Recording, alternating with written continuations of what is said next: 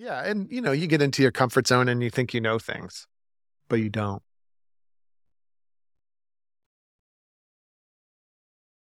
So, Andrew, I don't know about you, but when I was coming up in the piping game as a kid, there were a few tunes that I remember showing up to my high school band room, getting out the pipes and hearing a more advanced player who had been there, who was, a senior, right? Over in the corner playing this wild tune. And I was like, what is that tune? Me excited about Minstrel Boy, right? Because I was tired of playing Scott and the Brave and now I was able to play Minstrel Boy. Yes. This kid's Sean is over there in the corner playing the Blue Cloud. I'm like, what is that? Yeah. I remember the first time, and I think it was Mike Swan actually, that I heard somebody playing the Clumsy Lover, and it hit that high A section. That was the first time I had ever heard that convention on bagpipes, where you use high A's to disappear and come back in rhythmically. And of course, the holy grail for years for my friends and I was the Hellbound Train. Oh, the Hellbound Train. Oh, okay. I thought you were going to go with Clumsy Lover. Pumpkin's Fancy, of course, right? That's a big one too, of course, yeah. Oh yeah, Pumpkin's Fancy. I think Itchy Fingers was. Itchy Fingers. Heck yeah. Yeah. That's another one. Itchy Fingers was another So good one. Is this... one thing I've never been sure about, though, Andrew, is are those tunes indicative of a specific time period such that you could date when I was learning to play bagpipes by what the cool tunes were? Yes. Yeah, that's interesting. I think. Wait, what was the question? If me listing those tunes, what were the cool tunes? Are those tunes specific to this tight little time period, such that if I'm talking about those tunes as being cool to me as I was learning, that you could say, okay, you were learning between this year and this year because those were hot across the entire piping community. Not to say they're not hot now, still some of my favorite tunes, right? But is that the situation, or had these been cooler were they cool tunes before I came into it and remain cool? So you couldn't really date when I was learning to play when I talk about those tunes. Will a kid learning to play bagpipes today have the same experience with those same tunes as they come into piping? Right. It's a good question. It's definitely a very interesting question. I think that those tunes, and the question is whether or not we'll continue to see that kind of thing. Yeah. Is that the question? That is what I've been wondering about. I love Lincoln Hilton so much. I love hearing him play and watching him play. I feel watching a butt his finger work coming. and stuff. Is there a butt You coming? knew it was coming, huh? You can always tell when you're about to hear a big butt. But honestly, and I don't think I'll live long enough to ever be able to play a lot of his tunes. Maybe all of them. Where the Clumsy Lover is something I could get jazzed about and I could learn to play it. And I'm not disparaging Lincoln Hilton here. I'm just saying what I'm curious about is, has the age of the viral but playable tune become a thing of the past? And are the viral tunes in our community increasingly not playable for an average person like me? Does that make sense? It makes a lot of sense. I think that those tunes, I think your Itchy Fingers and your Clumsy Lover, and what else did we have? We had Blue Cloud. Oh, Steam Train to Malag. You can't forget about that. Steam Train for sure. Both the That's trains. The Steam Train and the Hellbound. Yeah, absolutely. And then Hellbound Train is on the edge playability, isn't it? For the enthusiastic intermediate. It's on the edge, but still playable. When my friends and I played it, we cut up the 3 parts so that I got all the easiest parts, right? Right. And that's part of what made it playable. My friends who were better than me, they took all the faster parts, and I took all the slower parts. Interesting. Yeah. So then Hellbound Train was really cool. And then what else did we have? We had the Blue Cloud. The Blue Cloud for sure, We had the Mason's Apron, especially with the little hand bit, right? That was a thing for a while. Yeah, got to brush it. Yep. Yeah.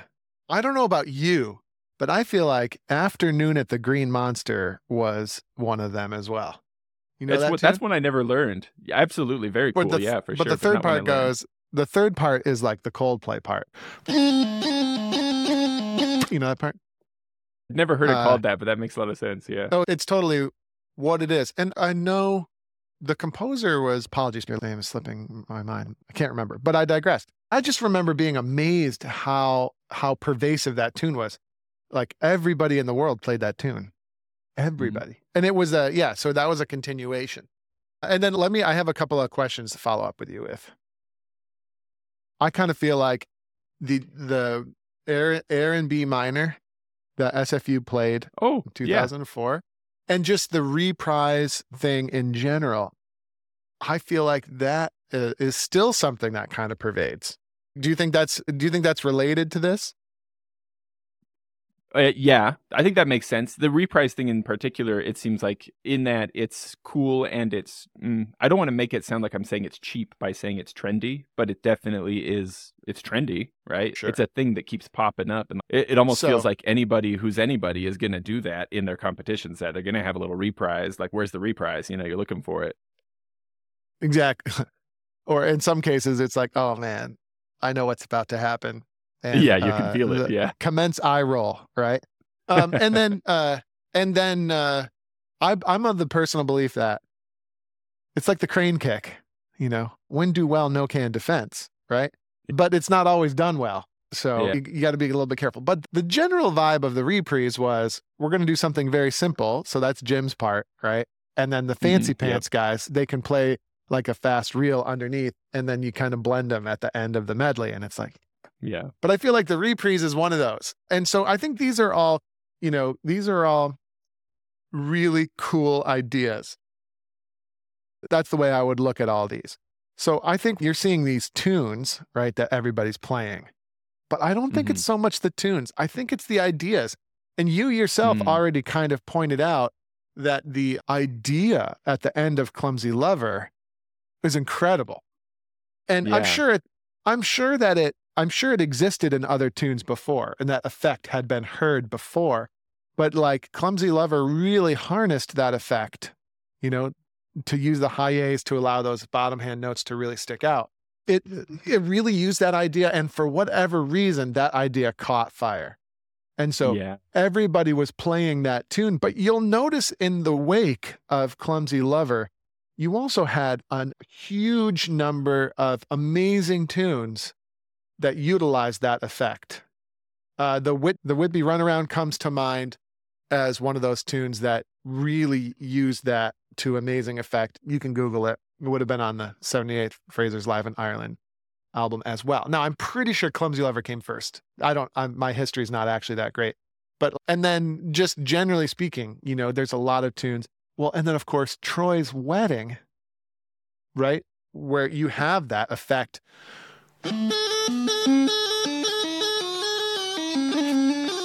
You know, you have that tune. That probably came long before Clumsy Lover, right? And that's a cool tune, right? And that's a cool tune. But for whatever reason, Clumsy Lover came around, and then it just caught fire. And then Steam Train to Malag, right? That was the first, and maybe it wasn't the first. I'm sure people who know their history better than me maybe can call me out on this. But Steam Train to Malag was the first bagpipe suite. Yeah. Okay. That really caught fire. Where it's, oh wait, that's not just magic. I can do that. And that's great. And then, you know, and then it's something that everybody can play, and it's actually very playable. Itchy Fingers, very playable. Yeah. Right? What else we got? What were our other big ones? I forget. Well, Pumpkin's Fancy, I feel like is a pretty obvious example. And maybe that's another one where you have a convention or an idea, that repeated slide thing, right? That surely it happened otherwise, but maybe that's where it really takes off, because I certainly can think of some other tunes as well with that one that since then also use that convention. But that's the first I was aware of that use that convention. In the way that natural selection works, these types of ideas also seem to work, right? It's very similar. So you'll have these mutations, people have these cool ideas, right? But then like at a certain point, a certain combination of these ideas takes off and dominates and has that exponential growth curve, right? And I think you see that with all these other things. Like obviously Aaron B minor was not the first medley reprise, but for whatever reason, right? It was in the right place at the right time, you know, played by the right band. And done well too. That's part of it, surely, as well. Right. So it has to be the right number. It has to be the right combination of things, I think. Yeah. Yeah, and I hesitate a bit too, even when trying to form the question, because I don't think to myself, oh, I wish that really great players would stop playing so amazingly because I want to be able to play everything that my heroes play. That's not it. No, I hope that innovation continues, you know, forever. I love being blown away, by very talented players. And so then I also don't know like how much of this is just a tiny little slice of my own personal experience that maybe when I was a certain age, I thought I was more. I'm now having an existential crisis live in front of you, Andrew. It's okay. Realizing that maybe You're when I just was realizing that the previous 60 episodes, you've done the same thing. younger, I've done the same thing every Yeah. time. Because I'm thinking, well, when I was a teenager, maybe I just thought I had potential, and that like when I heard something cool, I had time and energy and talent sufficient to eventually learn it. And maybe No, it's I just don't that think now so. in midlife, I'm like, I'm going to be dead before I get good enough to play that, No, I don't think so. I think that the innovations have shifted away from tunes, right? It seems like there's Mm. other things, well, another huge meme, for lack of a better word, in the pipe band world was the canister systems, Oh, right? sure, yeah. Like moisture control was not a new idea, but then Jeff Ross comes up with this tube thing. And at least where I was, now I think from the perspective of Jeff Ross, I think it took much longer. But at least from the perspective where I was, it swept the entire East Coast of the United States in 1 year. Yeah. Like 1 year, Yeah. everybody went from sheep to moisture control systems, just like that. And then, so that's not a tune, but that's something where it's like, oh, all of a sudden it's easy for everybody to never have any moisture again on their drones. That sounds nice. And the synthetic drone reads are the same thing, right? And then, there's lots of cool, interesting ideas. Maybe this is way too far out there, but it does occur to me too that like, and maybe it's because I'm thinking of Lincoln Hilton in particular. And I hope it's always clear that I'm a massive fan. I'm not in any way trying to say that guy's just too good. I don't like him because he's so good. But the innovation of video duetting one's self, Mm-hmm.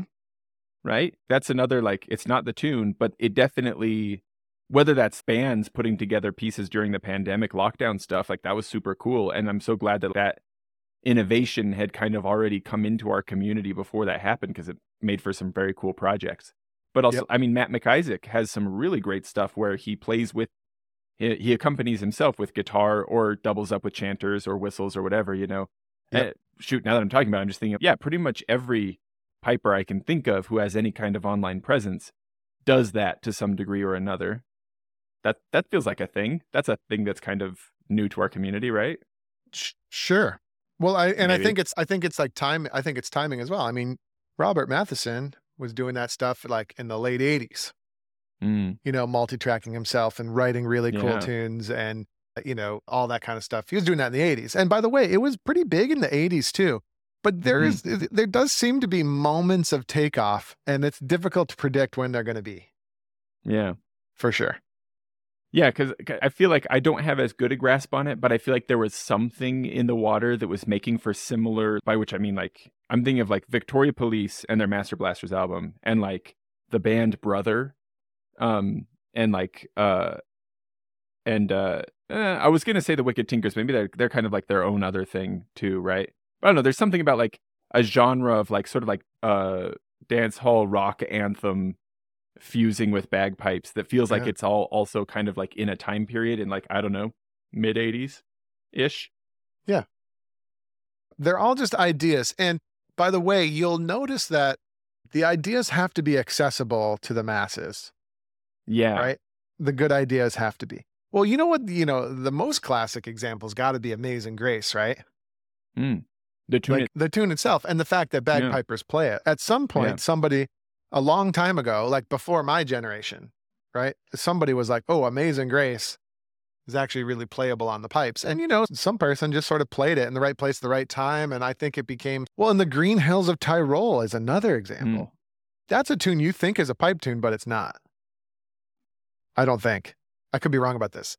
But you think it's a pipe tune, but it's not. It was adopted, and then it became like this meme, and everybody played it all over the place. And now you don't even realize it wasn't originally a pipe tune. Yeah, I hesitate just a little bit. I mean, anybody can feel free to tell me that I've got some stuff wrong here. But if I remember right, Amazing Grace, is based on an Appalachian tune, would have been like a fiddle tune called New Britain or Harmony Grove. And it didn't really show up on pipes. I believe it was 1974. It was at least close to the mid-70s that it was the Royal Scots Dragoon that put a take of Amazing Grace on an album that they put out. It ended up being a very popular album. I think it Yeah. might have actually been like the first bagpipe album to go platinum or hit the top 40 or something like that. And so it's only since the mid-70s, and like it was that album, as far as I know, that made anybody else go, oh, that fits on bagpipes? Cool, I guess I'll try it. Whereas, and for me personally today, anytime I get a call for a funeral gig, it's assumed that I will be playing Amazing Grace because that's the assumption is bagpipes have been playing Amazing Grace at funerals for generations, right? They used to do this in Scotland, so we got to do it here for grandma as well, you know? And Yeah. I'll do anything they ask, right? But yeah, it's just like we've taken it in stride as if it's always been this way. It's pretty recent. Yeah, and it's just kind of really, really fascinating how that works. Yeah. Yeah. I think your original question to me might have been, Yeah, sorry, I'm getting distracted. Why aren't we seeing that anymore? And do you think that the era of these viral tunes is over? And my extremely long-winded discussion on this has been, no, I think it still goes on all the time. It's just not always in the form of like that flashy tune. I think there was, or there may have just seemed to be to you and I, because we learned around the same time. It seemed to be an era where that was going on, but it's still going on. And then, we're just in a different position now, right? Like my dad wasn't, to my knowledge, obsessed with Clumsy Lover. He was playing pipes at the time I was learning, and we would go to band practice all the time. I thought Clumsy Lover was like the coolest thing in the world. My dad thought it was like mildly entertaining. Yeah. But maybe it's a little bit just the fact that that's when we were young that plays into that perception as well. I remember doing this as a kid, going up to people like Neil Dickey or something and just be like, "What, man, Clumsy Lover. Oh my God, dude. Oh, wow. It's just so amazing." I remember going up to a guy like Neil Dickey and having those kinds of conversations. And he was like, well, Clumsy Lover was like this thing that I did amongst many other things that I did. And it's just funny that it took off. And you're like, wait, what? You don't think? And when I joined the SFU pipe band, it was always that. It was like, oh my God, 1995 medley. Oh, and then the Alive in America album, greatest album of all time. They're like, really? Yeah. That's just a concert we did one time. And so anyway, that kind of thing, right? And then now it's young kids will come up to me and say stuff like that, oh my God, I just, I listened to this one thing you did on repeat all the time. And I was like, wow, that's so interesting. I had no idea. First of all, I had no idea people were aware of that and liked it. But then, it's just kind of a weird thing. So I think there's probably all of that going on. Yeah. As well. I think that's a good point. As you were describing that, it occurred to me too that, and this had not occurred to me before, that like sometimes a lot of the stuff that we're talking about where we are distilling defining characteristics of small pockets of time, often you can't do that in that moment. It's you actually need some distance from that moment to look back and go, oh, that's when this thing was happening. Oh, 100%. So the future is completely unpredictable. As a matter of fact, having been involved in the Air and B minor thing, I remember that vividly. Oh, this might be a huge risk. And this thing's going to flop. There's a good chance this thing's going to flop. And no one's going to like it. It was super cool, though. I would just point out that just sort of accidentally, I think it kind of went beyond that. It became something where a lot of people are like, whoa, what was that? And then it kind of took off. And, in SFU, we did several more reprise medleys because it was super fun to do. But then other bands started to do it. And now it's weird. It's almost weird if a band doesn't do it now. Especially if you get to, top level bands. Yeah. And at least in some way, right? Yeah. So at least in some way. It still gets my blood pumping, though. It's still pretty exciting every time I hear it. So I'm not tired of it yet. Keep it coming. And what's cool about the reprise, and maybe the reason, to your point originally, maybe it's the fact that it is playable by everyone is the appeal. The reprise is especially great because even in a beginner band, right, you've got 3 or 4 hot shots. So they can play the fast bit and then everyone else can play the slow bit and you can achieve a great effect. Or in the opinion of some, a really cheesy effect. But it's still fun. But it's still fun, yeah. That is an interesting point. The convergence of coolness, but still doableness, maybe is an important ingredient. And then is that true across the board, not just in piping? And I think the answer is yes. Like, why was like Lord of the Rings the greatest, especially the first one? Why was that like the greatest thing anyone has ever seen in their whole life? It was the coolest. I never even heard of the Lord of the Rings before.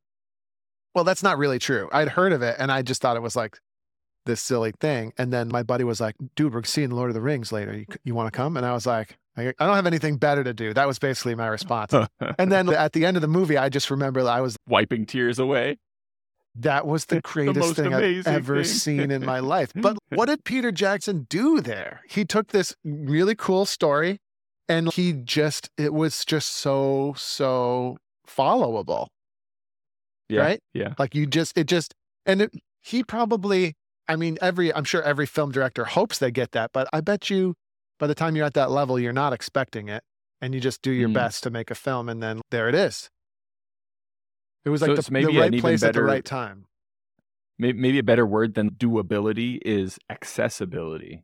It's really cool and accessible. Yeah. Well, all of the DNA, all the details of the DNA is like perfectly right for the environment. And I mean, take a guy like Neil Dickey. He wrote countless tunes that are way better than Clumsy Lover. Right? At least arguably way better. And I bet you spent a lot Neil more would time even agree. working on them too. Yeah. I don't know for sure. Someday we can have Neil on, maybe. That'd be fun.